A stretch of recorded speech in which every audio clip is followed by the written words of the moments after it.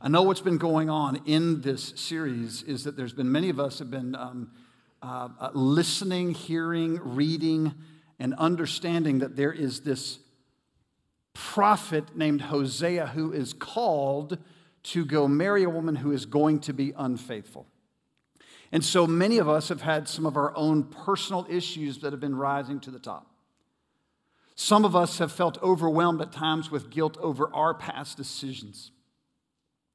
Others of us have had to deal with the anger that has stirred up inside of us because of our ex-spouse's decisions.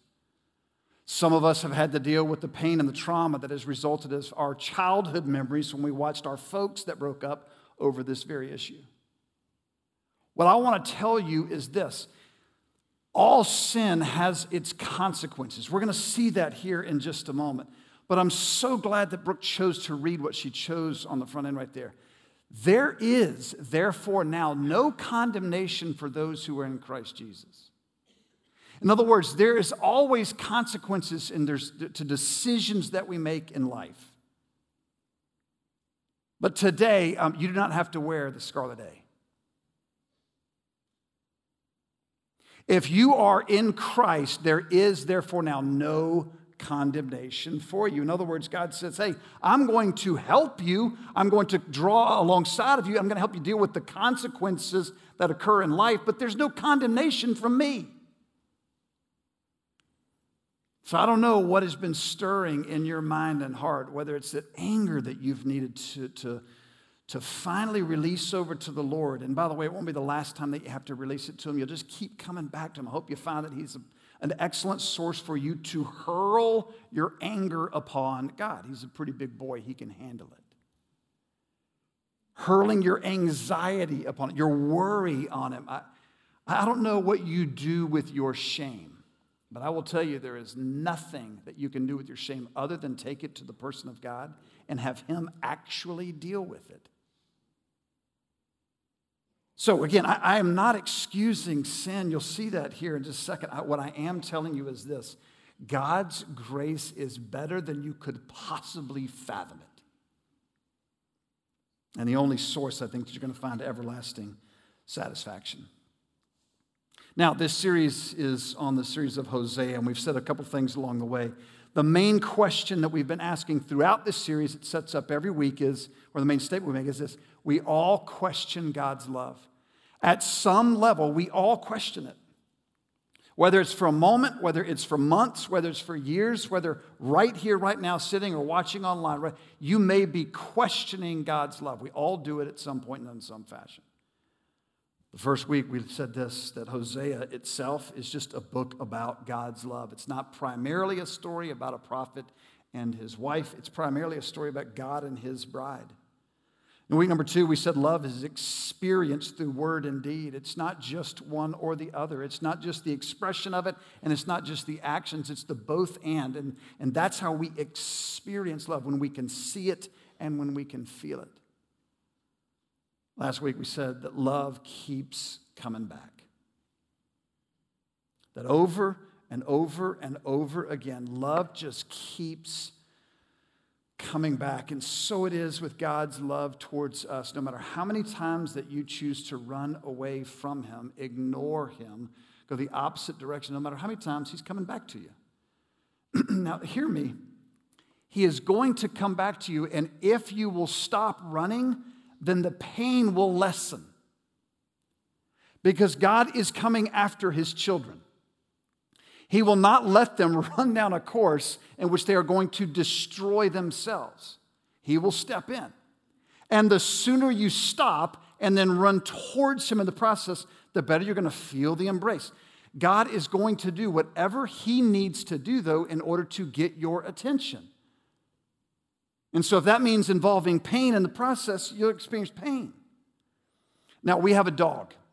And recently we had thought about placing that dog into another location, another home, et cetera. Maybe they could care for this dog better than we could, et cetera.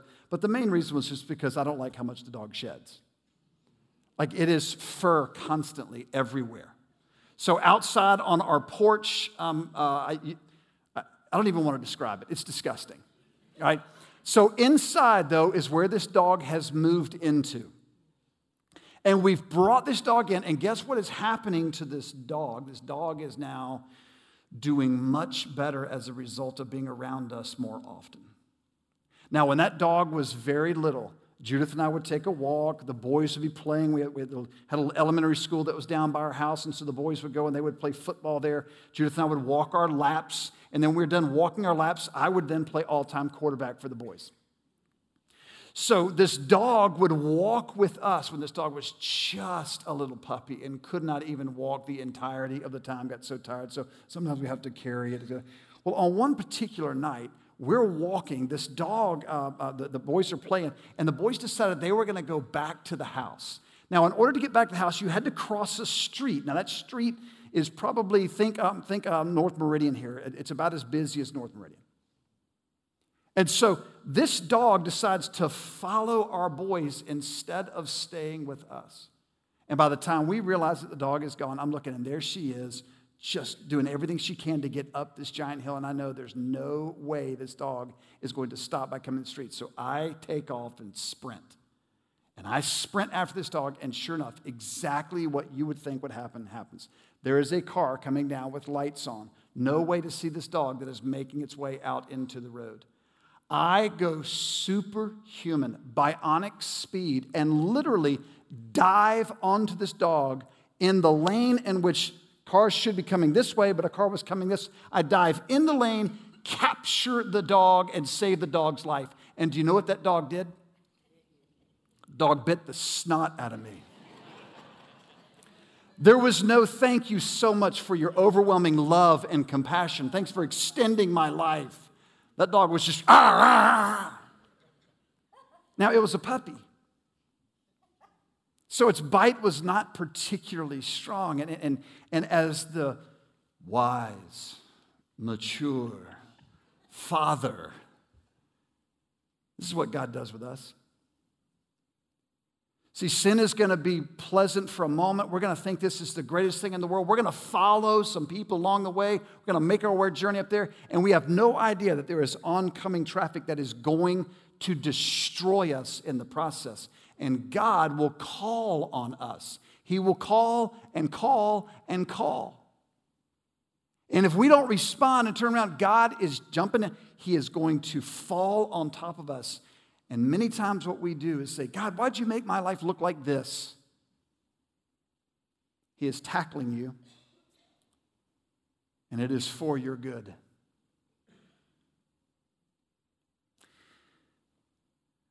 Love includes consequences. If you take consequences out of the equation, I'm not sure that you're actually going to have love. Now, I'm primarily talking right now about a authority and someone that's under authority type of relationship. I'm not really talking right now about a husband and wife, and that looks different, but parent and child, when it comes to government and people, etc. Love includes consequences. What if the government just determined that there would no longer in any way, shape, or form be any enforcement of the law? Would that be a loving government? What if a parent said, you know what, there's going to be no consequences whatsoever to any decisions that are made in this house. Just do whatever you want, whenever you want. And you know what, I'm just going to love you. Chaos. I don't have to explain this, do I? It's pretty obvious to us all. Love includes consequences. If you are physically able, we'll only read 4 or 5 verses here, but we're going to read the first 3 verses of Hosea chapter 8, and then we'll flip over and read one verse in chapter 10. But if you're able, stand in honor of God's word. Hosea chapter 8, verses 1 through 3. Put the trumpet to your lips. An eagle is over the house of the Lord, because the people have broken my covenant and rebelled against my law. Israel cries out to me, our God, we acknowledge you, but Israel has rejected what is good. An enemy will pursue him. And then over in chapter 10, verse 12. Sow righteousness for yourselves, reap the fruit of unfailing love, and break up your unplowed ground, for it is time to seek the Lord until he comes and showers his righteousness on you. You may be seated. Now today we're tackling chapters 8 through 10, and just as a reminder, Hosea is the prophet that God has called to minister during the time in which this story is taking place. He's ministering primarily to the northern kingdom. I am convinced that the story is primarily written, however, for the southern kingdom and for all of God's people who will follow after that. It is written for the purpose of us not making the same mistake. Hosea 14:9 gives us really the purpose of the book. Who is wise? Let him realize these things. Who is discerning? Let him understand. The ways of the Lord are right. The righteous walk in them, but the rebellious stumble in them. Wise people walk in the ways of the Lord. The rebellious stumble along, meaning they stumble over themselves trying to avoid them. In verses 1 through 3 in chapter 8, it tells us that sin is denounced. Now, I like the way that a man named Lawrence Richards, who is a commentator, puts this. He gave us some great language. He says, play now, verses, there it is, chapter 8. And then chapters 9 and 10 are going to tell us to pay later. Play now, pay later. If you have a rebellious friend making unwise decisions, foolish decisions in life, you probably have said something along these lines to this friend. If this is the route you want to go, you can go. You can play now. But I'm telling you, there is a cost later on. You're going to have to pay at some point. It's like debt. You can keep charging. You can keep borrowing. But at some point, you're going to have to pay that bill. And if you don't, there are significant consequences that await. It is true. Whatever it is that we sow, that is what we are going to reap. And so God is telling his people right here, he's telling them, put the trumpet up to your lips. Now what he's saying is sound the alarm, talking to the people of Israel. Blow the trumpet. In other words, make it painfully obvious that something significant is about to happen. They would blow this horn when there was an impending enemy that was making its way in, or when there were other important announcements to make in the culture. So he says, blow the horn, sound the trumpet. It's the second time that he has said this. He said it another time in chapter 5, verse 8. And according to Numbers 10, the Jews used these trumpets for all kinds of special occasions. Now, notice this. He says that there is an eagle. If you have the ESV, it might be translated as vulture. You might say, how in the world do you translate eagle and vulture the same in there? I did not know this until I began to research this. Did you know that the two have very similar patterns? Did you know that the two will circle over, looking at their victims down below them before it is that they make their way down? Now, vultures are disgusting creatures. Eagles are majestic in nature. But both of them will circle above. They'll be spying it out, looking down in order to find where it is that they're going to go and to take advantage of this opportunity. He says that there is a vulture, there is an eagle. It's a predator that's circling above. Who is it? It is Assyria. That's who he's referring to right here. They're at a time in their nation's history. The kingdom is divided. The northern kingdom right now has experienced a king out there that you'll see in just a minute did not trust the Lord, even though he had God's favor upon him. Instead, what he does is he goes to this other nation. He says, this other nation that you have gone to is now circling above. They are just waiting to come in and to destroy you. Please let this picture sit in your head. There was a movie that came out several years ago called Bedazzled. And it was Elizabeth, whatever her name is, British actress. Beautiful lady. And what's so great about it is she plays the role of the devil. And it's so appropriate. You have this devil that looks so wonderful, but yet what was on the inside? What was there in store for them? It was to be seductive in nature, but then to ultimately destroy the prey. This is what sin does. It looks down upon people. It is circling around, just waiting for the right opportunity. If you've ever experienced some type of addiction, if you've ever been overwhelmed, be it by drugs or alcohol or whatever it may be, and there could be gambling, could be porn, whatever it might be. You know what it's like to be addicted. You know what it's like to have something that is circling around over you, waiting to provide just the right opportunity when you're at your weakest. And then I promise you, whatever this is, that does not have your best interest in mind. The evil one is ultimately behind this, and he may use all kinds of means by which to do it. In this particular case, he's using another nation. And God's people, God's chosen people, the one that he has run after over and over again, has called to over and over again, are not running to him. And because they're not running to him, the evil one knows, this is going to be easy pickings. See, when there's the struggle that's going on inside of us, when there's the battle that's going on inside of us, saying, oh, God, I don't want to do this. Help me to not follow through with this. Help me to run towards you. That battle right there, the devil goes, I don't like this. I don't like this stirring that's going on inside of them. I don't like this fight that they're doing of trying to get over to God. They're just waiting for those who are sitting back, not at all pursuing God. That's easy pickings for him. Circling around. Notice it says here that they rebelled against his law. My people have broken my covenant, it says in verse 1, and they have rebelled against my law. That word rebelled is also translated transgressed, for those of you that use the ESV right now, which is what we most often teach out of. That is an intentional and willful decision to walk away from God. It's knowing what I should be doing and choosing not to do it anyway. It's not being deceived like Eve was in the garden. Eve was deceived in the garden. She did not realize that what she was doing was sinful. Adam, on the other hand, knew exactly what was going on, and he chose not to run to the Lord, not to call out to the Lord, just to step back and go, we'll just see what happens.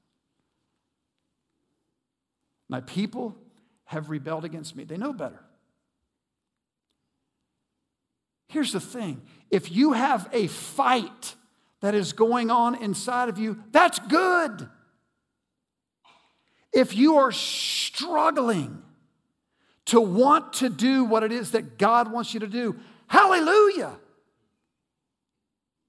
If you are trying to move forward into the presence of God and you're trying to fight that nature inside of you that says, I just want to ignore him, then fall on your knees and give thanks to God that his Spirit is working inside of you. If you never have a struggle, you're probably just not conscious. Or you're living a very fake religion. God has zero interest in that.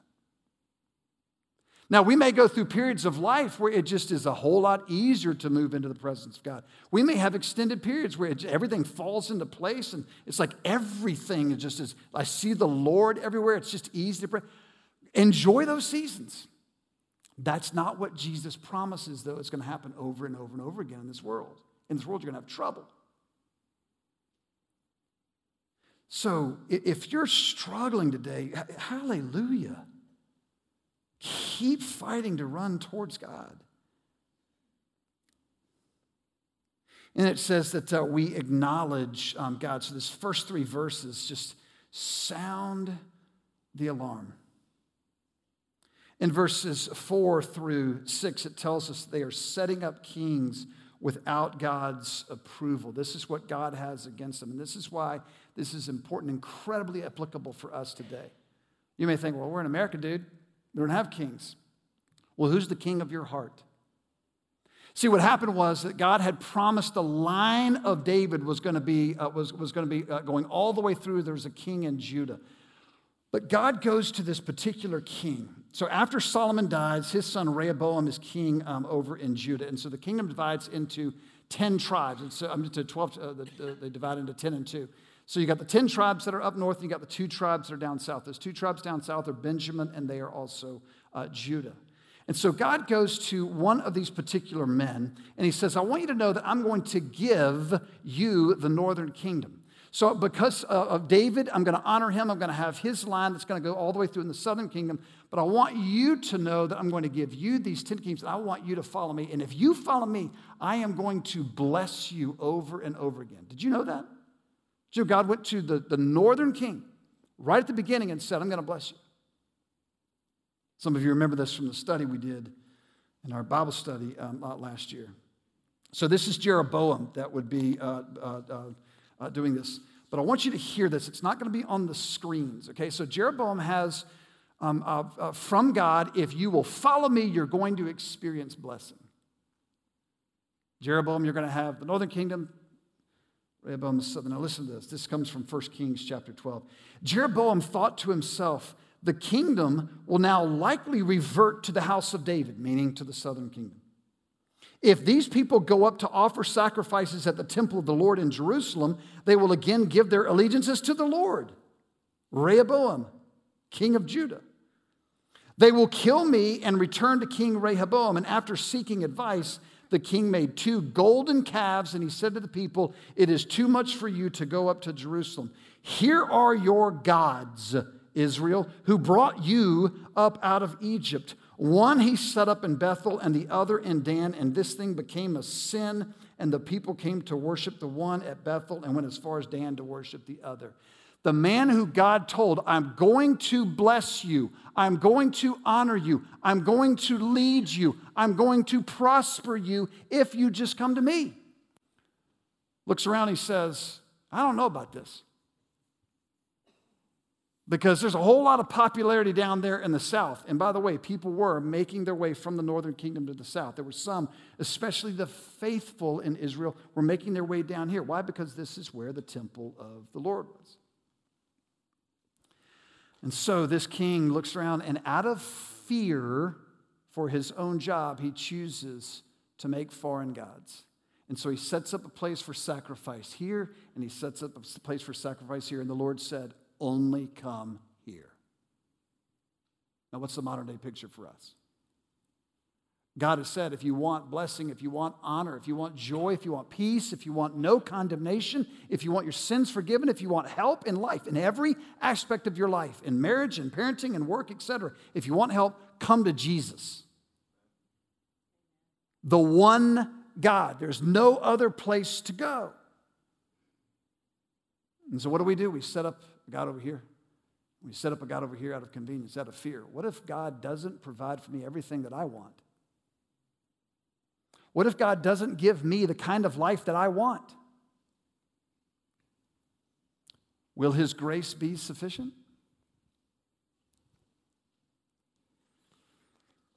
So Rehoboam gives in to fear. Can I tell you this? When fear overcomes your faith, bad things happen. I want to give you some advice, just pastoral counsel. You'll see this all the way through the scriptures. This is just my language. Somebody can probably give it better, but this is how I see it. Fight against fear through prayer. Do you know how you fight your fear? Because fear is natural, it's normal, it's understandable. The only way to actually fight against your fear is through prayer. Fall on your knees and pray to the God of the universe who holds all power, all authority throughout all of the universe. Fight your fear through prayer. Fight for faith with obedience. Fight against fear with prayer. Fight for faith with obedience. See, the greatest teacher that you will ever have in life is not experience. It's obedience. Obedience to the Lord will prove over and over and over and over again to be worth it every single time. Disobedience, it won't. So the problem was that the people here, they set up kings that God had not appointed, that God had not endorsed, etc. And the problem is that they did not see God himself as their ultimate leader. They were placing their hope in some king that they could prop up themselves. Let me just ask you, where's your hope for America? Is it in a political party? Is it in a law? Is it in a mindset? Is it in a particular approach to life? Where's your hope in the person of Jesus Christ, who sets up governments and tears them down at his will?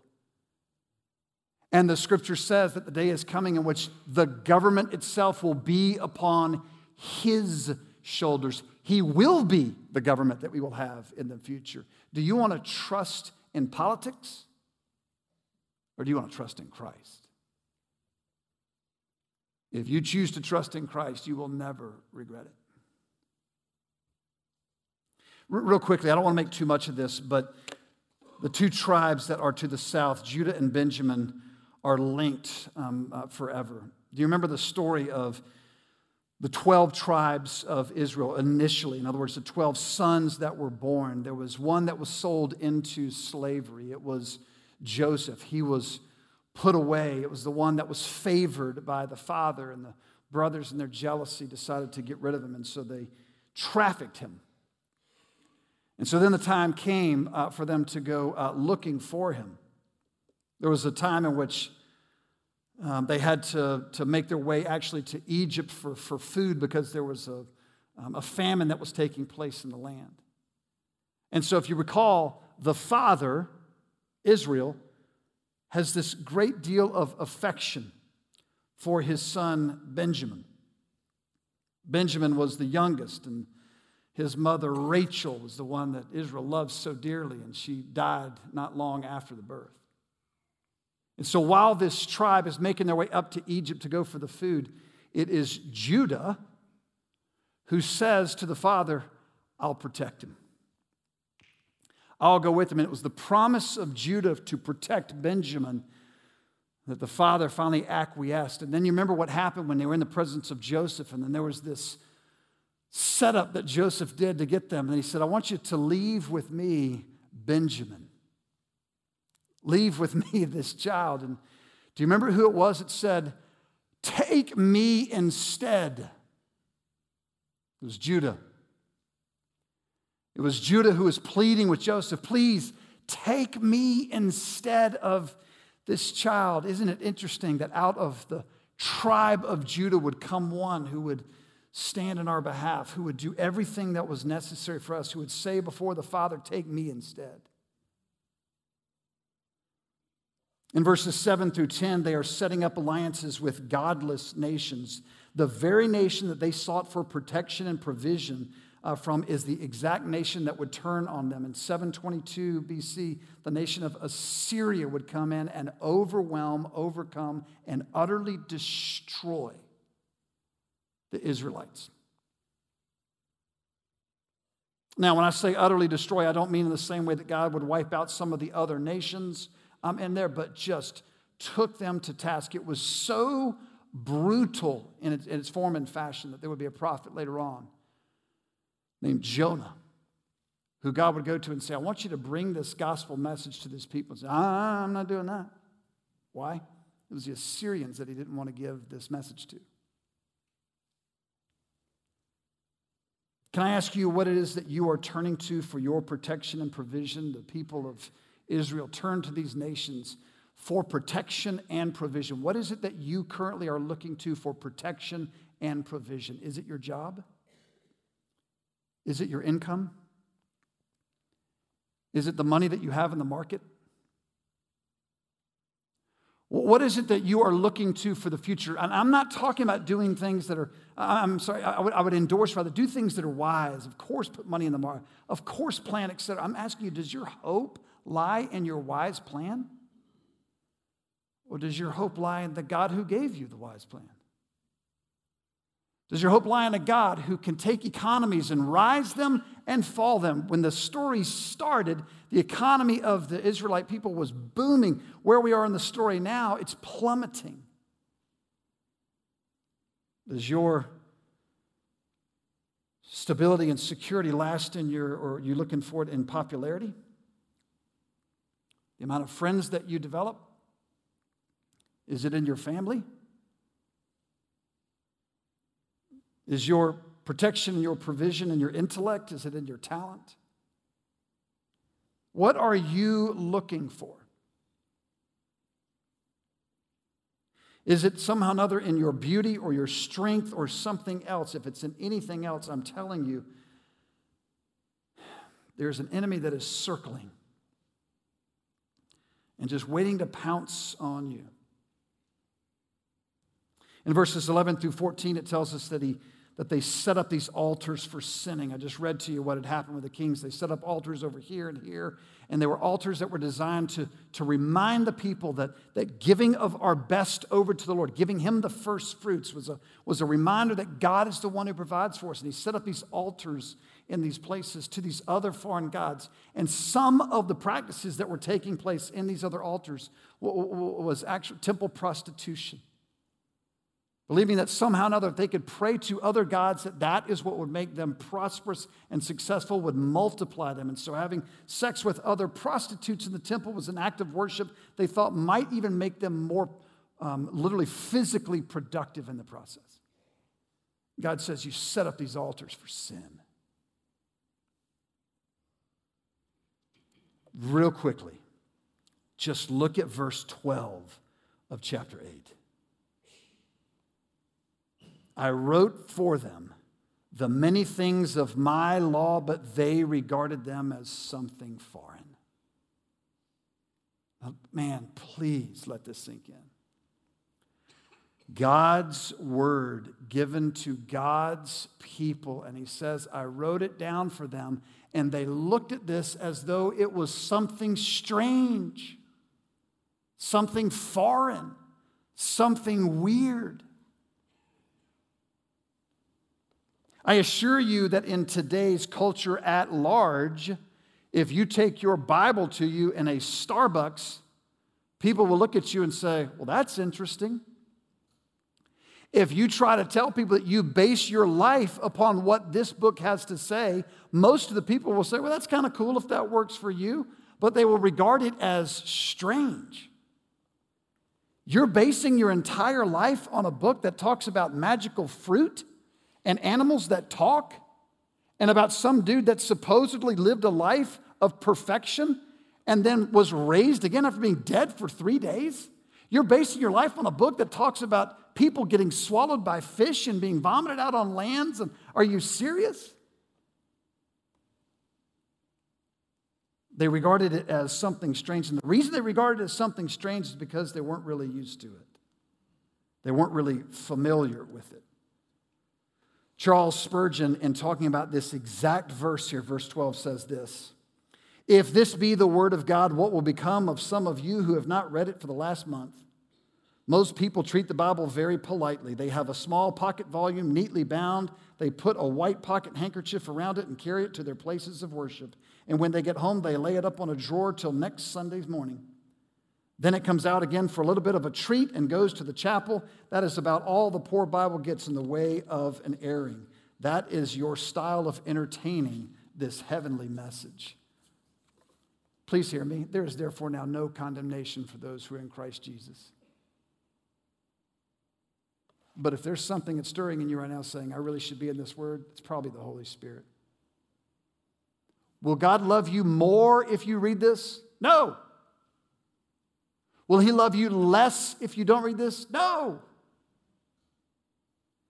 You're just going to miss out on a relationship with the God of the universe. Now, chapters 9 and 10 are combined. They talk about the consequences that are announced, the pay later. And again, if you want me to walk through them each in detail, I can. I would just suggest that you would let me summarize them. I'll meet with you in private to do that. In chapter 9, verses 1 through 9, he asks the question, what will you do? They loved the wages of prostitution, meaning they loved to celebrate sin.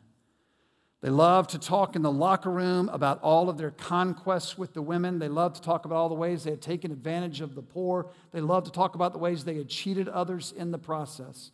They love to make a public profession of all the ways they were getting away with sin. He tells them that your religious services are going to end. In verses 7 through 9, even tells us that those who preach the truth are going to be viewed as fools. In verses 10 through 17 of chapter 9, it tells us that the people were going to be rejected by God. This is the consequence, that God is going to remove his presence for a time. Ephraim's glory is talking about the numerous children that were promised by God. Again, they were thinking that the other gods were going to make them fertile in the process. He says that there's not even going to be pregnancy nor even conception. It didn't literally mean that there was going to be no one who was ever getting pregnant. It means that the nation was not going to grow. In fact, the nation was going to be overcome. The chilling picture that he brings of them bringing their own children to the slayer is what it says in here. The pictures that he gives us, that the real cause is that God has removed his presence from them. Would you know what it felt like if God removed his presence from you? Or would it be just like another day? There is nothing as spine-chilling as the thought of God removing his presence from us. In chapter 10, verses 1 through 8, it tells us that there's going to be no altar and there's going to be no king. The time is coming in which Israel will no longer have a king. It'll be after the fall of Samaria in 722. And the people themselves are going to recognize that their state is so hopeless that even if they were to have a king, it would do them no good. No sacrifices will be made because the temple is going to be destroyed. That would happen later on in 586 BC in the southern kingdom.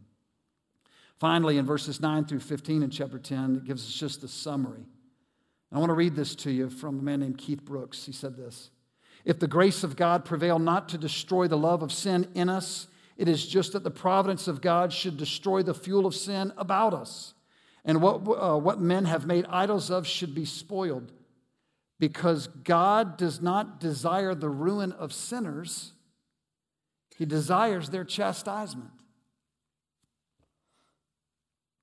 What he does not desire is the utter ruin of sinners. He desires them to recognize what we're doing is wrong and we got to turn towards you.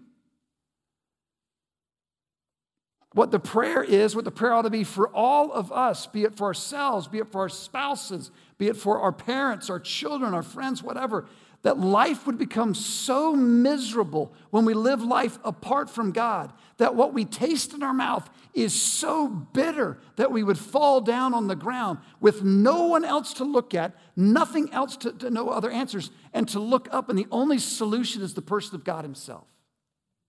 This is the picture God was giving to Hosea. Tell your wife that nobody else around is going to provide anything for her, and I want you to pull back for just a moment. And I want her to taste what it's like to actually have no provision, so that she will come back. And remember his commands to Hosea? Go back and woo her.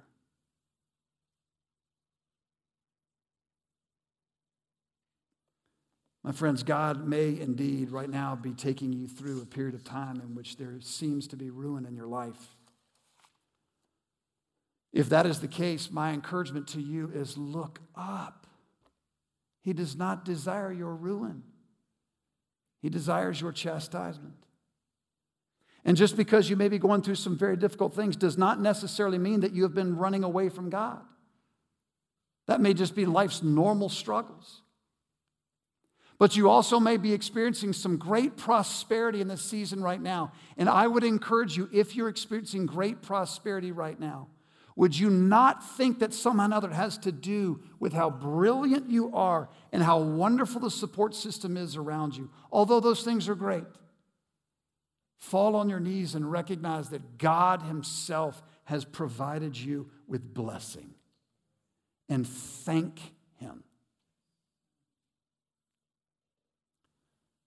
So pursue and respond to the person of God and regularly, consistently practice gratitude to God for his faithfulness. We've had the same applications for every sermon in this series. Oh, my friends, love includes consequences. And if you're experiencing it right now, it's likely because God loves you.